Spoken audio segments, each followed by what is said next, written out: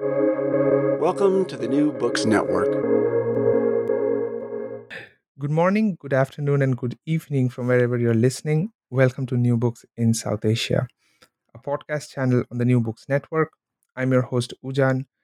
In today's episode, I'm speaking to Caterina Guenzi on her book Words of Destiny, published by State University of New York Press. Guenzi holds a doctorate in social anthropology from the EHESS Paris and University of Siena. Since 2008, she is the associate professor at the EHESS and member of the Center for South Asian Studies, Paris. She was co editor of CEIAS and editor in chief of the quarterly journal LOM from 2016 to 2020. After conducting ethnographic research on astrological counseling in Banaras, she is in the process of completing a monograph based on her translation of Karma Vipaksha Samhita, an early modern Sanskrit treatise on infertility that combines astrology and past life narratives. Currently, she is based in Chandigarh to investigate the plural landscape of assisted reproduction. Welcome, Professor Guenzi, to our podcast today. Hello, good evening for me. Good morning for you. Yes. Let's start with something biographical. How did you come to write about astrology in particular and India in general? Yeah, so I wouldn't say that it was my karma. I would rather say that it was a step by step choice, and it was because of my training. Because I did lots of classics in my previous education and Greek and Latin. So I was interested also in doing some anthropological work that would include also a textual approach. So and to choose a subject that would be related also to textual studies. But about astrology, I would say that I had not planned to work on astrology, but when I went to Banaras I was planning to study some Brahmanical community. I met a woman that was my age. I was 22 at the time, and she was involved. She was doing a PhD in astrology and gynecological problems, women's health, women's reproductive health, and I was very much that aroused my curiosity that a woman of my age was doing exactly the same kind of degree than I was about to do. I mean, in the form, it was very similar. Very similar to what I was doing. So, academic research. She was doing. She had a research project about the astral influence on women reproductive health, and but so in the form it was very similar to what I was doing, interested in the human being in an academic framework, but in the content it was so different. I mean, for me it was very very surprising to that one could do a PhD in astrology. So it was really this institutionalized aspect of astrology that aroused my curiosity, and that her father was sitting as a doctor in a public hospital, in a governmental hospital of Banaras Hindu University, and he had a salary. He was a functionary, a civil servant there. So, in specializing also in medical astrology, and also it was a family. They were astrologers since 9 generations. So I wanted to. So there was this similarity between me and her, Genbati, and this huge difference. So as an anthropologist, I thought that there was something to dig to and to explore further. Yeah, right. And so first, did you when you first came for your field work in Benares, and then in your book you talk about the institutionalization of astrology, because you talk about the Banaras Hindu University. And so, can you walk through a bit of how astrology is institutionalized? Because that part I found very interesting and I had no idea. Yes, actually, in 2001, the Bharatiya Janata Party, the BJP, that is even now in power, wanted to promote the teaching of astrology, and especially of Vedic astrology in Indian universities. And this created a vivid polemic in the public debate, and it was understood, obviously, as a move of saffronization of Indian education to promote especially Vedic astrology in Indian university. But it is true that in Banaras, astrology used to be there in Banaras University long before this Hindutva move at the beginning of 21st century. And because astrology, that is Jyotish, that is a field of knowledge, that a system of knowledge that includes astronomy, mathematics, astrology, and divination. That is epistemologically very eclectic, because it includes some subjects that we would now see as scientific and other that are not considered as such nowadays. Jyotish, so Jyotish, astral science, including astronomy, astrology, mathematics, and divination, used to be taught since the very beginning of the institutionalization of knowledge, of education, during colonial times. And especially when the British wanted to create Banaras College, the Banaras College, Jyotish was one of the subjects taught in the Sanskrit college there. And for Brahmins, this was a very important subject, because it was one of the subjects that would lead to more occupational opportunities.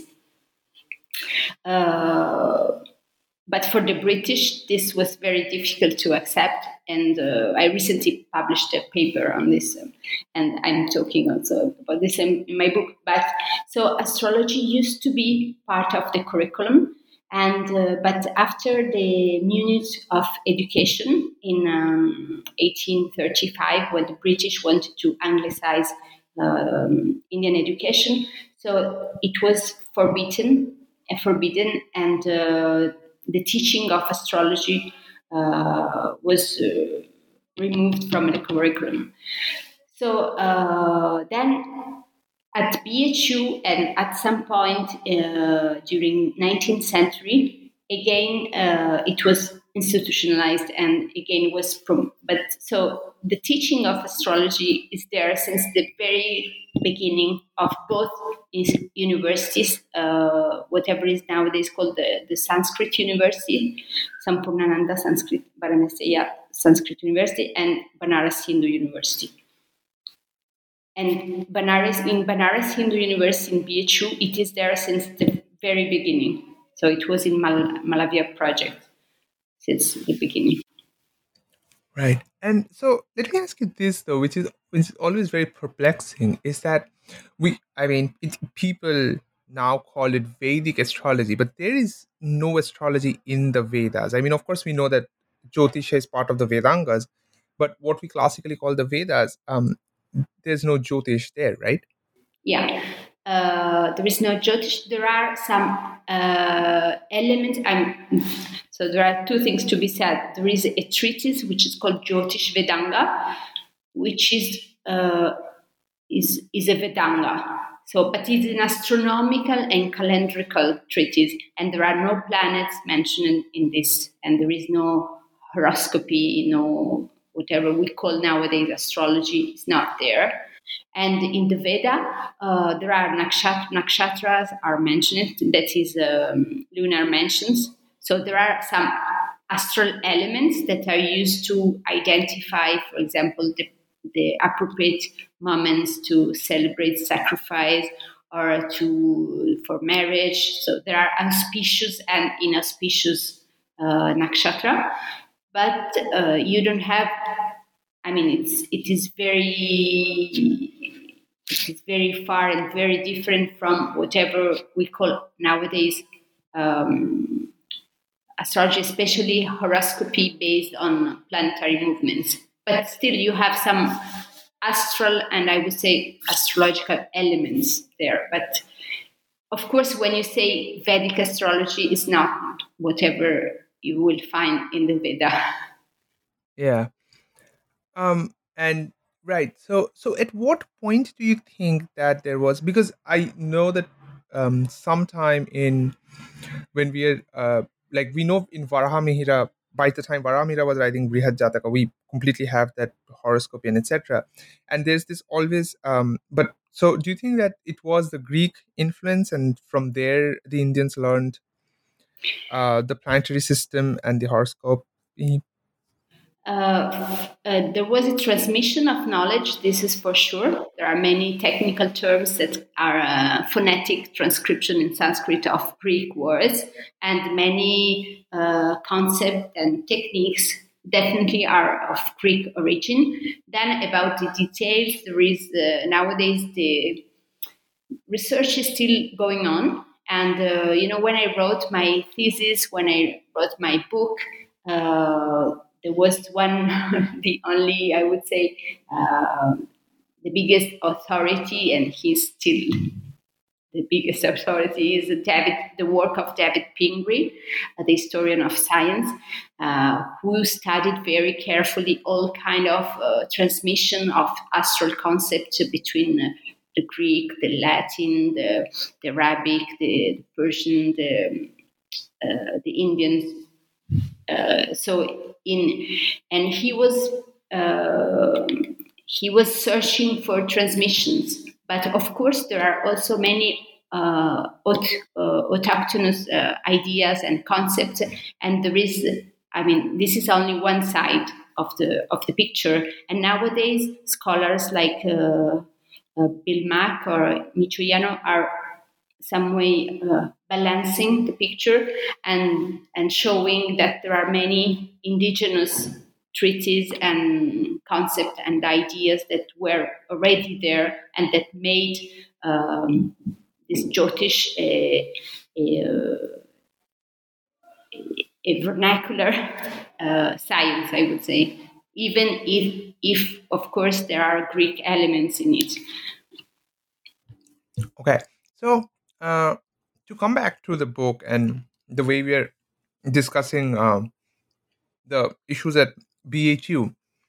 So one thing I would ask, because you talked about scholars, amongst anthropologists, there has been sort of a lot less work on astrology than there should be, because it's such a thing. Like we have astrology anthropologists working on various aspects of Indian ritual life, let's say, but we don't have a lot of interest in astrology from scholars. And so why do you think that is? Yeah, I still don't know why so less studies were done on this subject that is so obvious. I would say to all external observers of Indian society since the 19th century, the prominence and the importance of astrology in Indian society is just in evidence, but still very less studies. I think there must be many reasons, and probably astrology is very technical, is not artistic, is not properly religious, is not fitting our academic divisions. Like as if I talk about anthropology, it doesn't fall into medical anthropology, it doesn't fall into religious anthropology. It is always in between, and I think that this might be one of the reasons. The other is that I think there is this suspicion that whenever you are studying astrology, either you believe in it or it is not something serious. and it was always marginalized as a not serious subject to be studied. Yeah, I That mean, is, yeah, and I would imagine that to be a very strange, you can say pedagogical or whatever institutional bias, because astrology, whatever your personal feelings are with it, is especially for those who study India, it's something that continues to be so influential in the everyday of the average Indian, more than we perhaps sort of give it credit for. And in the urban areas, of course, you have, and YouTube, of course, has radicalized astrology. There's YouTube channels dedicated it that daily have things, shows, and daily uploads. And there's the same thing in Calcutta. You know that like you have the infomercials that would once come up like 12 o'clock at night, so they have these Jyotish advertisements, and yeah, people listen to that carefully. So yeah, I mean, I also struggle to wrap my head around why we have this gap in the way we approach astrology, because it's so influential. So yeah, so my next question would be then a bit to ask you about your experience, because you give a very thick description of Benares's astrological scene, and if you could just walk us through a bit of that. So, what is it like to be in Benares? What is it? I mean, what's the sort of competitions? What are the main astrological, the way astrology is practiced in Benares? yeah. So I can really say now I'm based in Chandigarh for another field where this confirms me that in Banaras astrology is everywhere, because here I can't see it as much as I couldn't see over there. Of course, there is a structure of the city, the ghats, and the touristic areas where astrology is sold to tourists, and this make it very much prominent. Lots of displays of the importance of astrology, and then there are temples and the galleys and where astrology is advertised everywhere. But then you have also, if you search for them, you'll find that the most popular astrologers are not necessarily those who have an advertisement or who are on internet or but who are known from person to person, and that when you'll find many people waiting in the waiting room or near the temple, so then you will understand that that is an astrologer that is popular, and this is how this was my main criteria, not to search for astrologer who would advertise themselves, nor to search necessarily for the most knowledgeable or learned astrologers, although I had met some of them, but they were not really practicing, so they were more in academics and and so you have a huge variety of practitioners that go from those who are practicing mixing astrology and other kinds of knowledge related to tantra and to Bhut and Pret, and this is one end of the spectrum, and the other would be university professors who would keep themselves very very they have a distant attitude to practice, so they would but and so their way of practicing will be very different, but all of them have some clients and are can be defined as astrologers. Right, and I read that you met Neelkant Shastri, and there's a whole lot of myth making about him. Even who are mild enthusiasts of astrologists and studying astrology know a bit about him. So I know that you met him and you discussed. So could you explain a bit of how it was, what is his way of working, and how that helped you in your field work in understanding how astrology works in um, Yes, so Nilkash Shastri was probably the most renowned and popular astrologers in Banaras when I was doing my field work. And he had, I would say, a family business, or anyway, he had a kind of structure, or professional structure.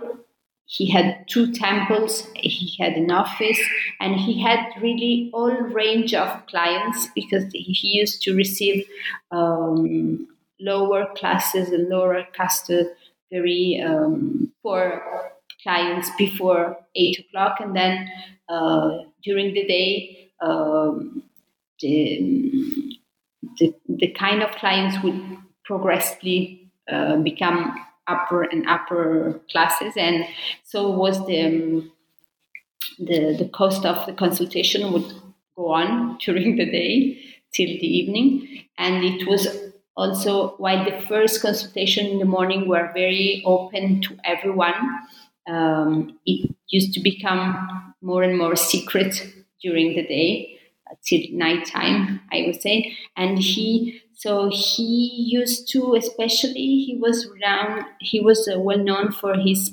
palmistry, the way he would make horoscopes out of palm reading. So he was uh, writing horoscopes with the 12 houses, but only based on palm reading. And he was very less talkative compared to other astrologers, and especially his brother, who was much more talkative and used to discuss a lot. He was very less talkative, and he would just study for a long time the palm, often very carefully, and then prescribe remedies. But with very little counseling, we would say. oh, okay. Right. So, and so what was your sense like as doing anthropology in Benares when you're looking at people coming and going? How would you interpret, or what was your sort of idea of what role astrology plays in lives of people in Benares? So first, I would say that astrology is mainly a middle and upper class practice, because Right. Yeah. the families who are facing problems relating to how to survive, they will not care about horoscope. And so astrology concerns those families who are in a decision making process. um, Astrology will be useful for them rather than for those who cannot choose between different options. So it is very useful for a middle and upper class society who have to decide about career, about education of children, about where to live, the kind of house they would have, and this and that. So astrology plays an important role for them also because in some way astrology is an individualized, um, I, don't- I would say that astrology focus on the individual, and this is also something that, although in my book I show that the horoscope concerns all the family, but still this attention to the individual is is more important among middle and upper classes. So Right. maybe And I lost you. yeah. No. That's perfectly fine. But with that, I wanted to ask you a bit, which I thought that was the most interesting bit about your discussion, was on karma and bhagya. And you explained that um, karma, though, is a very dominant way of understanding and interpreting Indian existence, or Hindu existence at least. Um, Jyotisha is exactly opposite to that. But for some reason or somehow, they have started accommodating themselves. And I was just very curious to know how that process happened, um, and how Jyotisha, which is so anti the thesis of karma, sort of acclimatizes itself with it. Hmm. Yeah, this is a still open question, and I'm still working on it. And there are different aspects and context, and but in my book, I really, and during my fieldwork, I was very much surprised to see how less importance was given to karma, and astrologers were always talking about bhagya.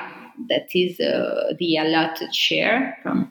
It is so a word that comes from bhaj, to share, to divide, and it is an idea of having somewhat a wealth that is or a part that is attributed at birth, and that you will be able to increase, or that you will lose if you are not doing the right choices. But especially what struck me is it was the not non-moral approach that astrologers were non-moral stand that they would have during consultations, while in karma the most important thing is the quality, the moral quality of the action that you are doing. So it is punya versus papa, and in astrological counseling, whatever you were doing as bad, that could be like adultery, drug addiction, being very lazy, or not studying, not going to temple. All this was not your fault, but it was because of planets. So it would reverse completely the perspective that you have in the karmic theory, where you are responsible for your. But then, of course, the two of them are not contradictory, but are rather complementary. And so you can always say that the positions of your planets are there because of what you have done previously in your past life. And so the two can be combined and articulated in one only cosmology, in one. But Yeah. Yeah, but I'm very curious to know, like, for example, the thing, this is what most astrologers would say, that, right? Like, if you have a bad karma in your past life, your planets are positioned as they are in present life. But if you push that argument to the logical extreme, at some point in time, when you're first born or whatever, you had a blank slate, right? So what happened then? And I always thought that that's sort of the contradiction, and they're sort of like two contradictory philosophies that they're trying to bring together to for some reason. yeah, actually, I don't know if there are contradictory, and in some way, I think because now I'm still working on this question of the articulation between karma and astrology, because I've translated this treatise, the Karma Vipaka Samhita, and it is there. It is still a matter of astrology and karma, and from what I can see, there you have very little astrology and lots of past, in this treatise, lots of past life biographies. So it is the other way around compared to to whatever I have observed in Benares.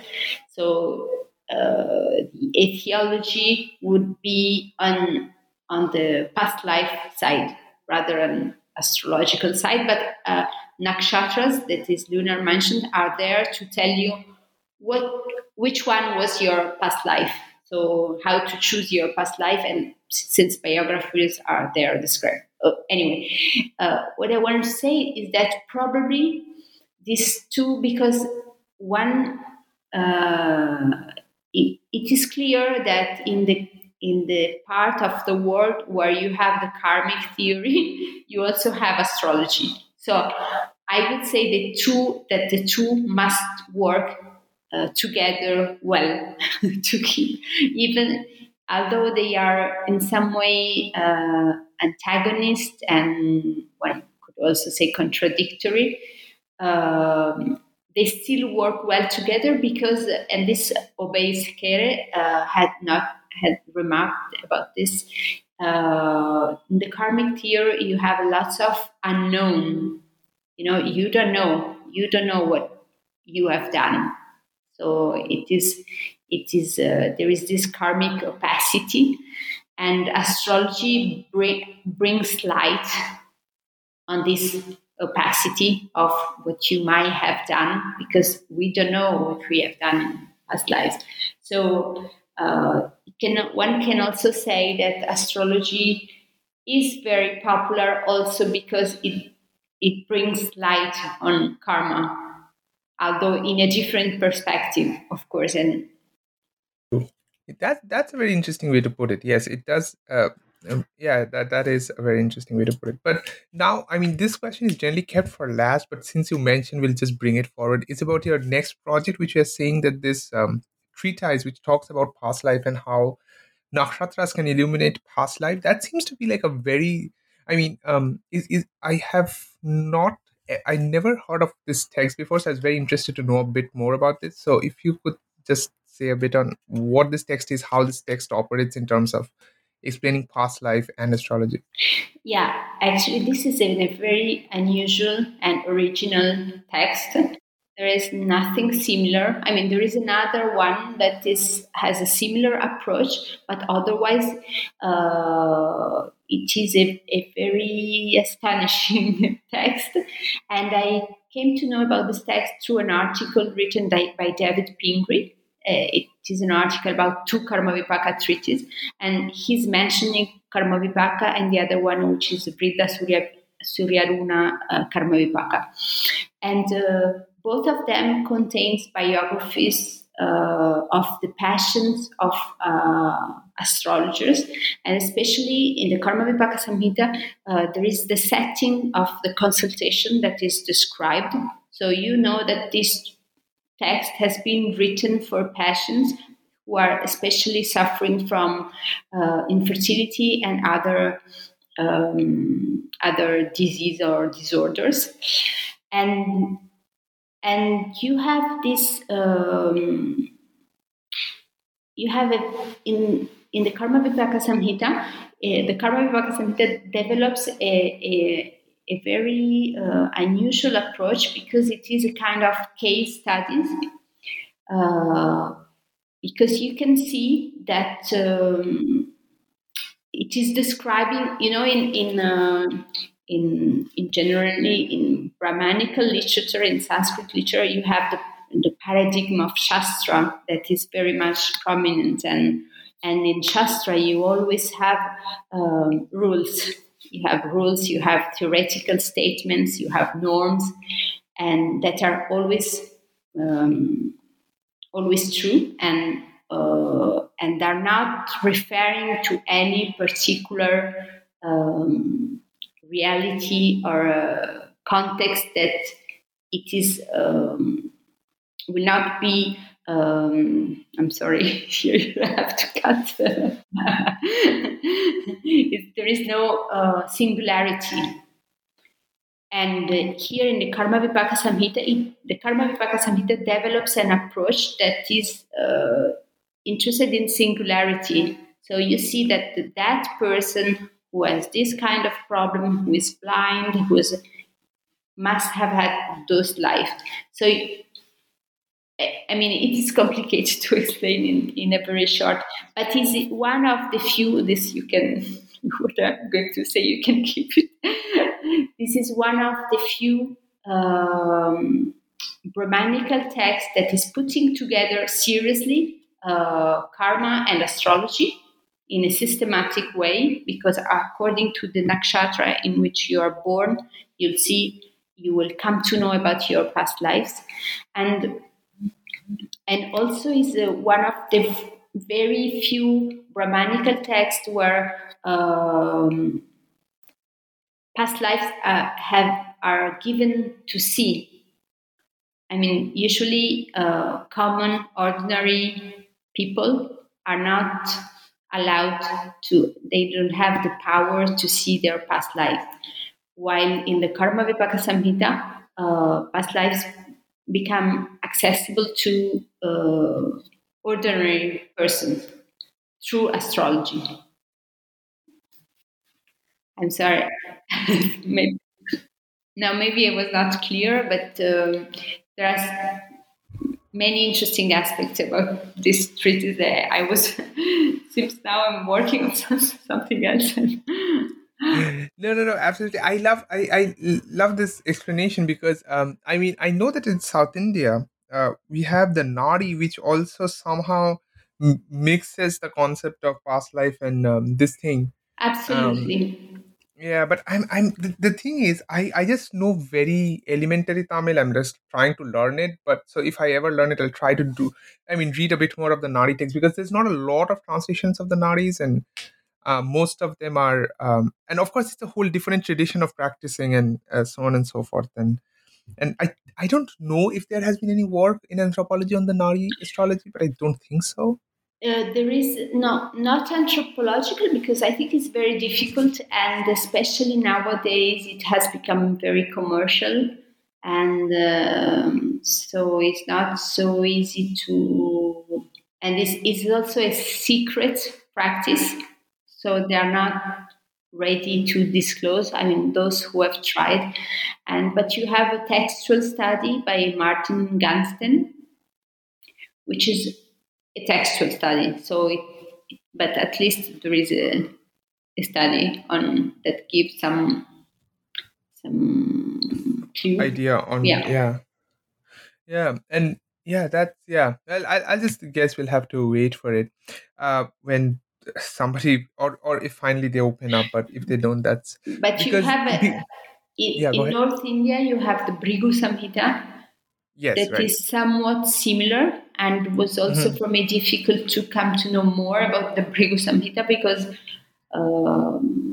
this is also there is much secrecy about around it, Oh, so right, yeah, it's not easy to find people who I mean many people would say that they have it but nobody has right. seen it really. Uh, yeah, and there's all sorts of stories and lore about. I know one story about R. Santanam. I don't know if that's true or not, but R. Santanam, who edited the now Brihat Parashara Hora Shastra. There's a story somebody told me when I was dabbling in this thing, and he said that I I don't remember what text it was, but it was one of the Vashishta Nadi or something like that. He called this person and said that I have got the Vashishta Nadi or some other text that he thought Santanam thought was going to reveal a lot more about astrology than we ever know about. But he apparently immediately passed away after that. So there's all sorts of lores and things like that about that. So we don't know enough about that, but there's truly a lot of secrecy about astrological text all over, and there's a lot of secrecy in Rajasthan also. I know Rajasthan has its sort of inner ways of working, and I know in Orissa, in Puri, we have a completely different way of looking at astrology. Um, Yeah, there are so so many different regional traditions and practice that should be, I hope, that will be explored. Lord, yeah, true. So I just have now like sort of the main part of your book, which is about middle class afflictions. And so if you could tell to those who are listening, what exactly is it? Why exactly is it that astrology um, appeals to the middle class? Because at some level, you think that people who are educated would think this as superstition and not believe in it. But we know that it's exactly the opposite. But we just don't know why. But I think you give a very good answer why. So if you could just speak a bit on that. Yeah, when I was observing consultations and when I was discussing with astrologers and with clients, they would also make a difference between Shastric knowledge, whatever it's based on Shastra, that is considered to be true and is considered to be rational, versus Leukic knowledge, whatever is popular. And in this category, they used to put like Oja Soka, those practitioners who deal with Bhut and Pret, that is ghostly spirits, and so they used to and that treat people through exorcism. And so there used to be this fracture between two kinds of knowledge, two kind of practitioners, and I used to think that okay, so middle and upper class, they would prefer astrology because it sounds completely rational, it's textually based, there is no physical no physical contact between the practitioners, and no physical treatment, and so it is very much intellectual, and so it would appeal to middle and upper class, also because if it is expensive and you have these precious stones, and on the other side you have these popular practices through exorcisms, ghost possessions, and where the physics is very much involved, you will see, and is much more performative, I would say. But then what this was at the beginning, I saw like two different worlds, one for middle upper class and the other for low caste and classes. But then while digging and going deeper in the understanding of astrology, and also with Sunita, my friends and research sister, I would say, we were also observing the work of other kinds of practitioners, not only astrologers. And I realized that the difference are mainly in the form, but that substantially, when you look at the way these powerful beings are supposed to act on human beings, take it. In one case, you have Bhut and Pret, like ghosts and demons, and the other case, you have planets, and you have mainly planets who are called Graha, that means Caesars. You'll see that the way Graha are described in the horoscope and the way their influence is described is very similar to Bhut and Pret, and to these kinds of malevolent beings who attack and who will stick on the human body, and you'll have to remove. And so at the end, I thought that these were two different ways of talking about human affliction by malevolent beings that were, although supposedly very different, they were also very similar. So I thought that, yeah, this was the So if I would ask you this in another way, and this would be like a bit overreaching, but it appears to me, would you then say that astrology, with its formalized language, acts as what um, Althusser or other Marxist scholars would interpret as ideological state apparatuses, like some version of an apparatus, ideological apparatus that preserves class and caste hegemony for the Brahmins and the upper caste? Yeah, could be. Good point.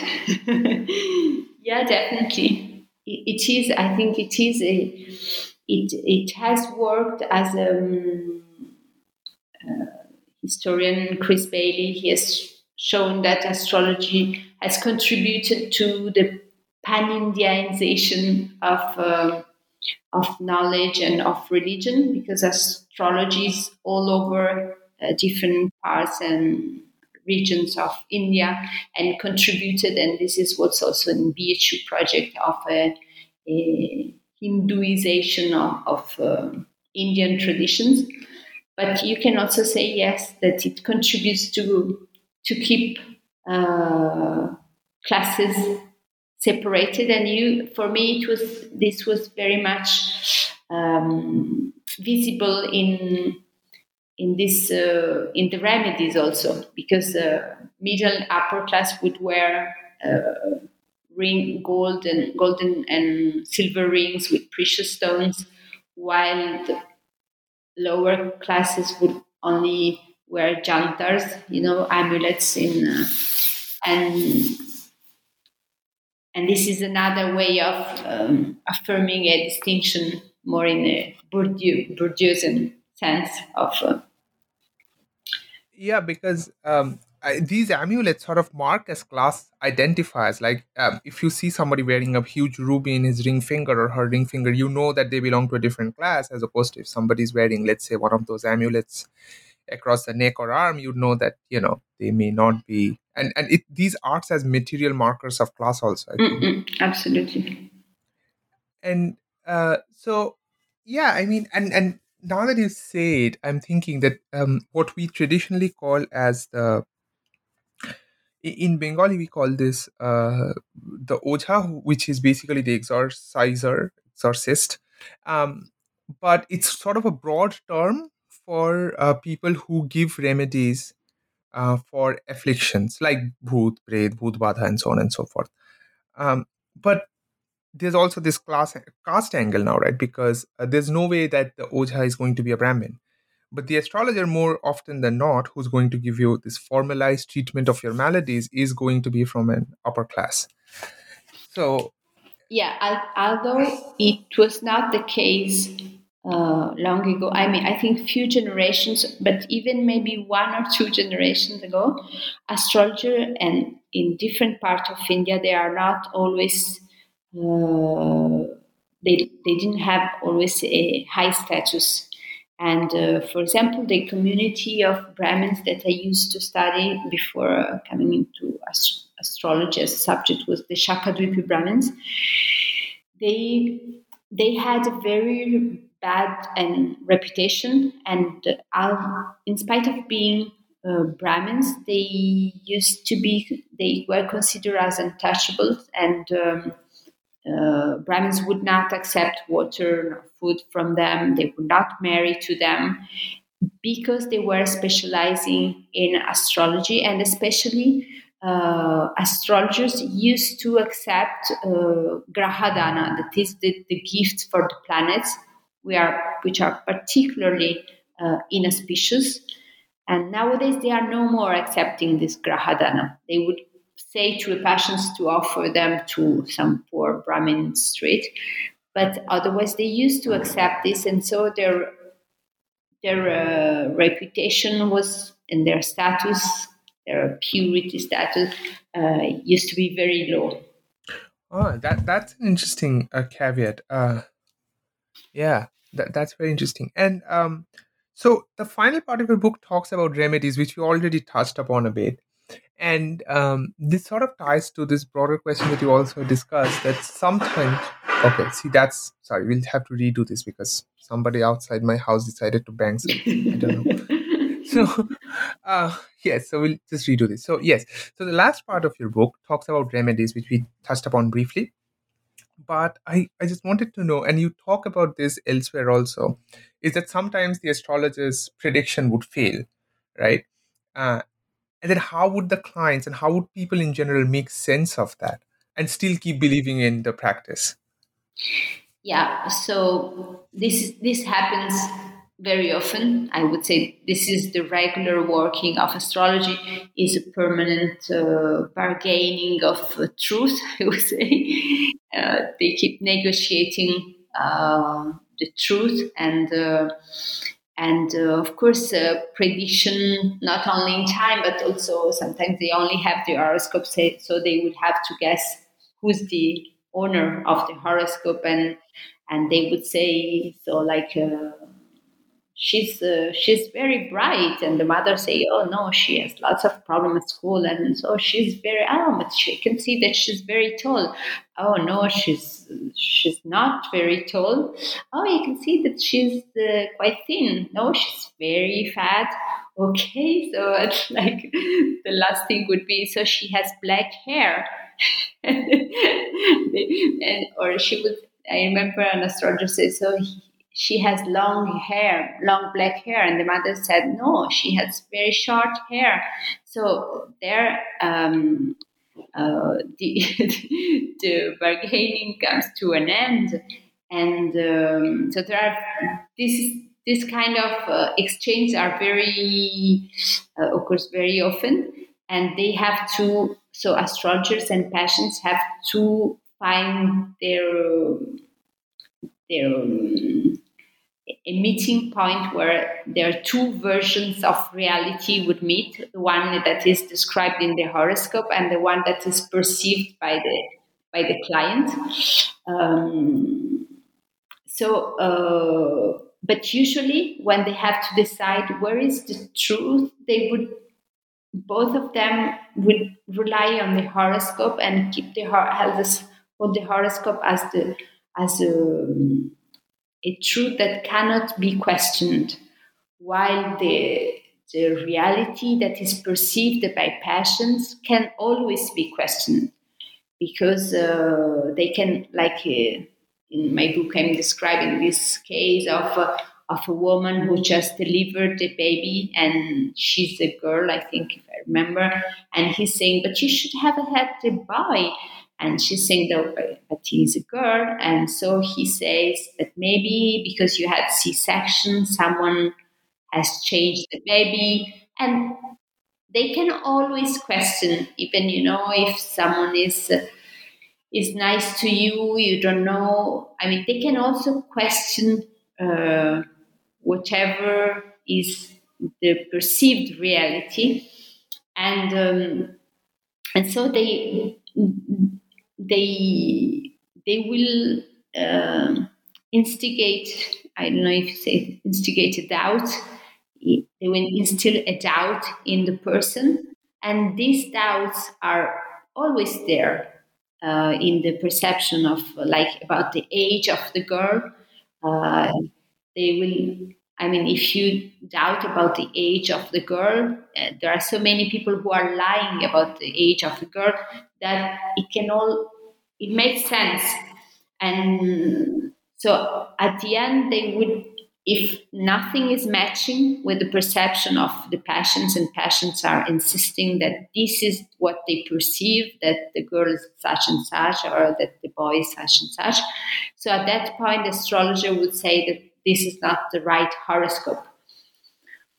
But mainly, I would say that the horoscope is kept as an unquestionable truth, and is the reality who has to be questioned. I mean, maybe you have not understood what was in front of you. Maybe you misunderstood what happened. Maybe, and so astrologers are there also to make people questioning their own perceptions of the reality. Yeah, and you say that this comes from this idea that the gods' language was corrupted by men later. And so what is that? I found that very intriguing. Yeah, this is, I'm quoting Charles Mahmoud, very interesting studies. Is out of context because he's mostly talking about Vedic gods and Vedic gods language. But I like to match that his view, and that I wanted to mention it, to refer to it. But it's true that there is this idea that whatever is written in the horoscope, it's clear and it's much more luminous and it's brighter than the reality that is in front of us, which can be misleading and is not reliable. It's too complex to be trusted, and our perceptions are fallacious. Yeah. Yeah. So I guess we're nearing an hour, so I guess we'll wrap up now. And then I I don't have any other question, but I just, before we sign off, I just have to ask you this: that have you ever been interested in looking at astrology? Because one thing that is that I have seen around me, and especially after coming to the US, I have seen that astrology is very popular amongst the NRI Hindus. And there is, like, people would come to language schools to study Sanskrit so that they could do astrology. And there's annual conferences and things like that. And did you ever have any idea of working on a diaspora community of Hindus who also are, for some reason, very obsessed with astrology? And Mm. No, I haven't. I think that it would be maybe more difficult because of many reasons, because of the ideological, of because I think that in the diasporic communities there are also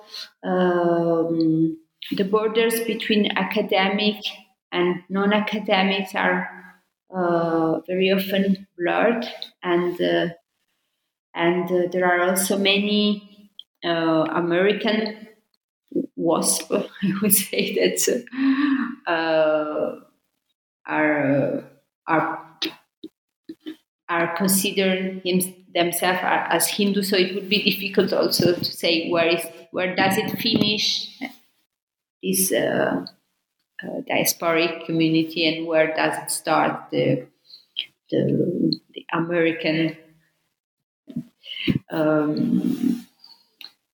I haven't. I'm always interested in India, but I hope that someone else will do. Sure, it is very important and it's very, very influential. It's absolutely influential, and American astrologers are not only NRI, are considered as authorities even in India. I mean, some of them and their books. wow, okay. Yeah, I guess, and that is an hour, so I guess, and it's pretty late for you too. So I'll just say just thank you for being with us today and discussing your wonderful work. And I wish you all the best for your future project, which I'm sure is going to be a very influential contribution to the astrological ideas about astrology, in both in terms of textuality and in terms of anthropology. Thank you so much for inviting me to discuss.